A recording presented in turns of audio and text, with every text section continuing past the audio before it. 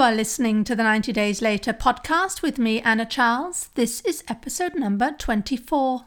Welcome to the 90 Days Later podcast, where I show you how to stop over drinking in 90 days without missing out on life. If you're not an alcoholic, but fed up with saying yes to a drink when you mean to say no, you're in the right place.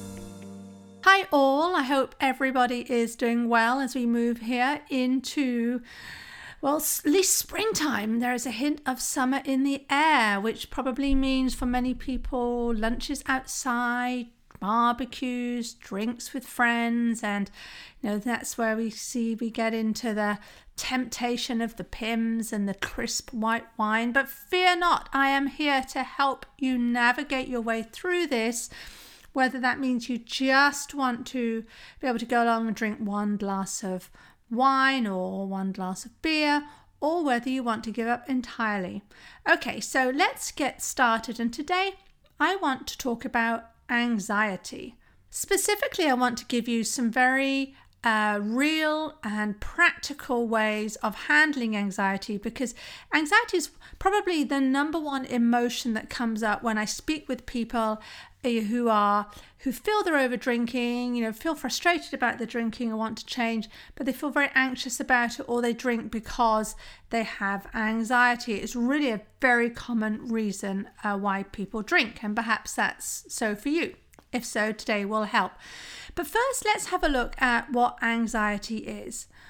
Well, at its baseline, really, it's an emotion. That's it. We can feel it in our body, right? There may be perhaps a lurch of the stomach. Perhaps you have a tightening across the shoulders. Perhaps you clench your fists. Whatever it is, there'll be some physical reaction in your body. And the reality is that whether you experience anxiety regularly or not, it is an emotion that we're all going to feel at some point in our lives. Now, anxiety is what we feel when we are worried, when we're tense or afraid, particularly about things that are about to happen or which we think could happen in the future, right? There's this element of it being conditional on something happening in the future. Anxiety is a feeling of generalized worry, of fear, of apprehension or nervousness. And what makes it so tricky, I know for a lot of people, and I count myself among these, is that you often can't put a finger on exactly what's making you feel anxious. You can wake up feeling it for no apparent reason. And really that's part of the problem, because unlike other emotions, it's not a situation you can tackle head on and say, right, roll up my sleeves, I'm going to sort this out, I'm going to get to the bottom of this, because you don't always know what's causing it. Now, anxiety is a very natural human response, and it's a response we have when we perceive that we are under threat.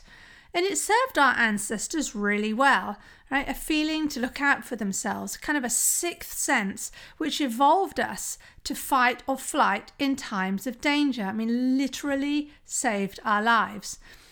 But today, here in the modern world, we don't have to face that level of day-to-day danger on a regular basis. But yet we still have the anxiety response that has evolved and stayed with us that came from those previous danger situations. So put simply, whereas we might have once upon a time been running away from a bear or a tiger and would feel anxious about that, today we might feel anxiety about receiving an email that we don't want to read. Same response, completely different situation, right? We have anxiety about other modern day stuff like losing your job, going into debt, not being able to lose weight, not being able to stop over drinking. So we get that danger response, right? We get tensed up, we get ready to fight or ready to run, or in some cases, actually, we freeze. I mean, that's another element, fight, fright, or freeze, to things that hardly mean life or death. And we rationalize this, right? We understand that receiving the email or going into debt, however nasty that might be, is not a life or death scenario, such as, being chased by that tiger. So we're not sure how to handle this, right? We think something has gone wrong, and therefore we think we should get rid of the anxiety as soon as possible. Now, what often happens at this point, if you have an issue with drinking, or if you have taught yourself to drink, right, when you feel anxiety, is that alcohol is the way that we kind of cope with it. We treat it as a coping mechanism. I hear those 3 words together a lot. Alcohol as a coping mechanism, or maybe it's 5 words, and we use for anxiety. But the real downer is it's only temporary, right? So we numb out with drink to change how we feel. I mean, we do this for all emotions. If we don't want to feel sad, if we don't want to feel scared, if we don't, whatever it is we don't want to feel, if we drink, it kind of, numbs that out. It turns the volume down on the feeling we don't want to feel, including anxiety, in order to give ourselves pleasure in the moment. However, it is only temporary. The anxiety is still there. The anxiety is going to come back. The anxiety is still going to be as bewildering as it is today, only with a side dish, served with a side dish of an alcohol habit too, however mild that might be, right? But what I want to offer is that anxiety isn't a problem until we make it one with our response. So we have the ultimate control on how we're going to deal with anxiety, and to move our way through it as quickly as possible. I don't think there's ever going to be a way where we sort of can eliminate anxiety from our lives entirely. In fact, that probably wouldn't be a good thing. It is a survival instinct. We do want to have it as a way to help us make decisions, but don't feel so constrained by it that we are drinking to get rid of it, and we're not finding out what's at the base of it. So for those of you who follow my work or follow the podcast, you'll know I do a lot around managing urges to drink, and you're going to see some themes here in the 3 ways of approaching and handling anxiety. Now, many people, in fact, probably one of the most common responses to having anxiety is to sort of resist and react, right? This is when you see anxiety as something that's coming at you, as kind of an enemy agent, and you're going to go to battle with it. You're going to go into battle with yourself because you're the one who's generating the feeling of anxiety. There's going to be quite some reaction. Now, you might find it easier actually to think of other people you've seen who've had this reaction, right? Have you ever noticed people who are really, really anxious? That really does boil down into this fight or flight thing. And as I said, freeze is another reaction where they will just not do anything, right? Just be absolutely struck dumb, it seems.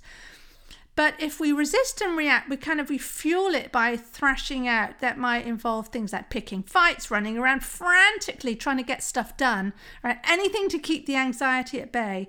We start worrying about the fact that we're feeling anxious, right? So not only are we in the emotion of anxiety, we're now adding another layer of emotion of worry into the mix, because we start to judge ourselves to say, what on earth is going on here? Why are you feeling so anxious? And if anything, that just increases the tension. And that type of reaction only fuels the feeling, right? Heightens the intensity of the energy and pushes us deeper into the feeling of anxiety. It creates the exact opposite result than the one that we want to. The second very common response is to avoid. This is when we pretend the anxiety isn't there. It's a little bit like a child. When a child's playing hide and seek when they're very young, they might hold their hands in front of their face, right? They can't see you, so that means you are not there, even though you haven't moved at all. And how we handle this when we avoid is that we distract ourselves. So there's a lot of distraction going on. We might spend hours clicking around on the internet through drink, right? We distract ourselves with drink. We might distract ourselves with food. anything really to get the anxiety, just to sort of to shove it to one side and to pretend it isn't there. But the relief is only temporary. It doesn't go away forever. It inevitably comes back. So let's say that you're somebody who, to avoid feeling anxious, will drink, right? So you'll numb yourself out, you'll give yourself that temporary concentrated pleasure of alcohol so that you can kind of shove the anxiety to one side. Now, that's well and good maybe in the moment, but you're now going to have a drinking habit to contend with. And that drinking habit is going to make you're going to feel anxious about having created that drinking habit. And that is then going to make you want to drink more, because the thing that stops you feeling so anxious, you've taught yourself, is to drink. You see how it goes? So you sort of get caught in this spiral. If you feel anxious, so you drink, but by drinking, you're then perpetuating the anxiety. And this just gives the anxiety power. It becomes a bigger sense of power over time, where you will feel out of control, and perhaps try other distraction techniques to remove this sense of anxiety, this sense of danger. And it really becomes this very nasty spiral that you can fall into. Now, the third approach, and the one that does work, and again, this is much like my work in managing urges to drink, is to observe the anxiety and accept it's there.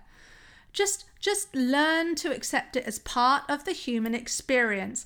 It really helps, actually, if you can try and sort of step outside of yourself. Pretend you're a scientist, you're inspecting yourself and looking at what's going on. This really gives you a moment of perspective. And when you accept something about yourself, you just accept it's happening. Oh yeah, I'm feeling anxious because of, fill in the blanks, whatever is happening. That's when you then have the power to change it, right? Because you're not reacting to it and going all in on a fight and then increasing the tension, and you're not avoiding it and pretending it isn't there. Instead, by accepting it, you're going to be giving yourself agency and authority over yourself. Now, I caution here, it doesn't mean that the anxiety will go away, but you will get back your sense of control. And this will give you the time to realize that anxiety is maybe giving you a signal that there's something not right. Again, this is where it can be useful. There can be some use to it. Pausing and observing gives you that control, lets you check it out. Perhaps that's the case, perhaps it isn't, right? It can just be that it's just this generalized feeling that just appears sometimes out of nowhere. And by taking this approach, by observing and accepting, and by taking a look to see, what is causing the anxiety, that means you're not going to be responding by reaching for the bottle of wine, right? You're going to be tackling what's going on, and you won't be then perpetuating your anxiety with the worry that, oh my goodness, and now I'm drinking, and, then feeling anxious about that. So that's all well and good with regard to, how you handle it. But then when you are in that observe and accept, what are the ways that there are what are the different techniques you can use to then work your way through the anxiety? Because just observing and accepting it doesn't mean it's necessarily quote unquote easy, right? It will still feel uncomfortable, but there are ways that you can work your way through it. And I'm going to give 6 here. You don't need to do them all every time, of course. I would recommend that you do try them out. Some people prefer one method or the other, and you'll only really know that by trying and really applying in your situation. Okay, so the first one is very simple. You just name it and you describe it, right? So you name the anxiety and you describe it. So you recognize you feel anxious. You name it. It can be as simple as saying or writing down, I'm feeling anxious. Then describe it. How does it feel physically on your body? Now, for me, it's tension in my shoulders. Always in my shoulders. In fact, very specifically my left shoulder blade. And I know for me that's a signal. If I'm feeling tense there, then there's something going on. And it gives me a chance to really stop and take a look at what's happening. And you will get a lot of power and a lot of, you'll feel responsible and decisive by being able to name that you have the anxiety, looking and describing it. Because anxiety thrives on increasing tension. And if you are calm and you are measured and you are almost scientific about this, you're not going to let their tension grow. It's a little bit like not showing fear in front of a dog, right? You're meant to be really calm. I do struggle with this, I have to admit, in front of a growling dog. But you're meant to just sort of stand there and very calm. And that's what we're doing with anxiety. We're facing it head on. But we're separating ourselves from the feeling. We're putting it at arm's length. So we're not letting ourselves get pulled into it. We just name it and describe it. The second technique that can go hand in hand with the first actually would be just to remind yourself that nothing has gone wrong. Right? As I said earlier, anxiety is just part of the human experience. It came as part of the evolution. So it's part of the package that we get when we're born. It may not be as useful as it once was, but it's still here and it's still a part of us.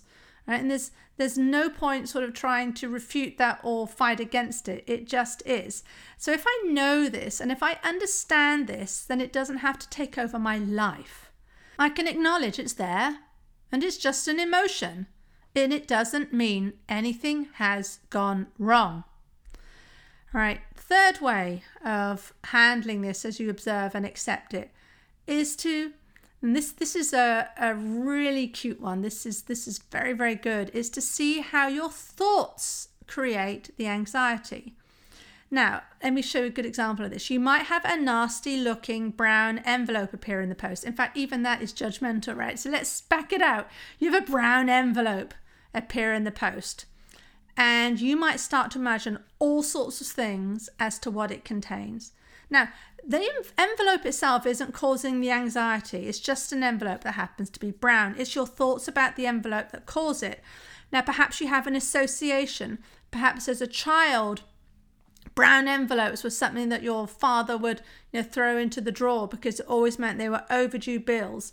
You can worry about what it contains, and then you're going to spin out on all sorts of possibilities as to who's chasing you for money, who's chasing you for this, who's chasing for that. It's bad news. I mean, very much I used to have this brown envelope equals bad news relationship between the two.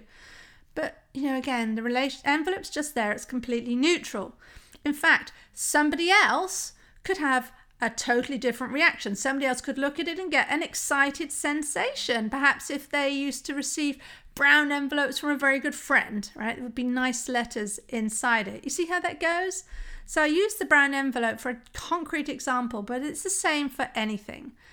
How you're thinking about something creates your emotions and your reactions to that thing. And that is the same is true for anxiety. It's really important because it's something that you can change. If you change, back to the brown envelope, if you change your association as brown envelope equals bad news, then you're going to feel not so anxious when a brown envelope appears on your doormat. Fourth idea, super simple. Do a thought download. Right, so a thought download is when you just grab a piece of paper, or you can do it on your phone or your laptop, and basically write down all the thoughts that you have. Just put them down on paper, right? And this is a little bit like, I think, tipping your handbag up and shaking it on the bed, or to see, just to get everything out. You get all the lipsticks and all the pens and the papers and all the things that you didn't know was there, and you just have a good old sort through. So just sit and write down your thoughts, just all of them. Doing this, you often realize that of course you're feeling anxious. Right? If you look at what you've written, of course you'd feel anxious looking at that. Anybody would feel anxious if they were thinking these thoughts. And then I take my clients through a process where we realize that these thoughts are not facts, right? They are just things we're thinking. They might be things we're thinking on repeat. They might be beliefs that we have because we've thought them so often. But really they're just stories, and they're stories we're choosing to think about a situation like the brown envelope, for instance. It's just something we are choosing to think. Now, more caution when you do this. Don't then sort of go at yourself and get very cross about all the stuff you're thinking. I have some people do this. They use this against themselves. They say, of course I feel anxious thinking this. Why on earth are you thinking this? No. What we're doing this from a very neutral, loving stance, just to understand what's going on. So that if we understand that that's what we're thinking, then of course we're going to feel anxious. And if we are changing our thoughts, that is another way of managing or removing the anxiety. The next one, 5th point, is to play with the anxiety. And this can feel counterintuitive, but it's really a case of, instead of running from it, to run to it, right? Allow things to go to the worst case scenario. So let's say, you're anxious that you'll never be able to stop drinking. Right? Well, go to that place. Go to that place where every day you drink, the amount that you are now, right? Or maybe try to make the anxiety even bigger, that you're drinking more than you are now, and it'll really bring it on. And the reason I say this is that you will see, if you do this, if you really get into, creating that worst case scenario, you will feel the anxiety rise in you even more. This is very effective for seeing that. But because you can increase it, that means that you have the equal and opposite control to decrease it, right? Because if you're in control, it's like a thermostat. You can turn the heating up or you can turn it down, right? We often don't think that. We often just think that it's just going to get worse and worse, but we are in control of this. So play around with it. Take yourself to the worst case. Take yourself to the best case, right? See what happens. Step 6 is to plan your response to anxiety. So much of my work around over drinking comes down to planning, because we have the prefrontal cortex, and that is, our human brain. That's the piece of the brain that wants the best for us. And, by employing that and using that tool effectively, we can revolutionize our lives. And so with anxiety, I like to do planning too. Forewarned is forearmed. I said earlier, anxiety is going to come up, and it will come up throughout your life. So therefore, I recommend you have a plan for it. Now, this works in particular instances where you see repeat patterns. So let's say you get frustrated by screaming children, let's say, and that's why you're so delighted, as much as you love your children, when they're in bed at the end of the day, because you can then have a glass of wine. Right, I would like you to take yourself to the situation where the children are screaming and visualize it, right? So visualize a child screaming and how you want to handle that. How do you want to handle that? So don't just let yourself sort of wait until you're in a situation where the child is screaming and you feel your anxiety going up. Plan ahead. How do you want to handle that? How do you want to handle the inevitable emotion that is going to come up without overreacting to it, right? So think ahead of this. Do you have anxiety triggers? Is there a particular circumstance or a person or something that someone says that is going to trigger thoughts in you that cause anxiety? Now, while it's never the external circumstances that are going to be causing the anxiety, it's always going to be your thoughts about it. Back to the brown envelope example. By preparing your responses and thinking ahead to those situations, you are arming yourself to be effective in your response, rather than saying, oh my gosh, here it comes again. This feels so bad. Where's that wine? Right? This is really a great way to resolve what's happening with anxiety. So there we go. That's the end of this week's podcast. Anxiety is just a part of the human experience. It's part of our programming. There's no need to fear it, feel ashamed of it, or run away from it, or try to drink over it, because how we respond is key, right? If you resist or avoid, then you're going to be renouncing control over it, and that's going to make you feel like you're in a boat that's going nowhere, sort of just floating and bobbing in the sea. But you do have control. All right, so here is a recap of some strategies if you feel anxious. Name it and understand how it feels in your body.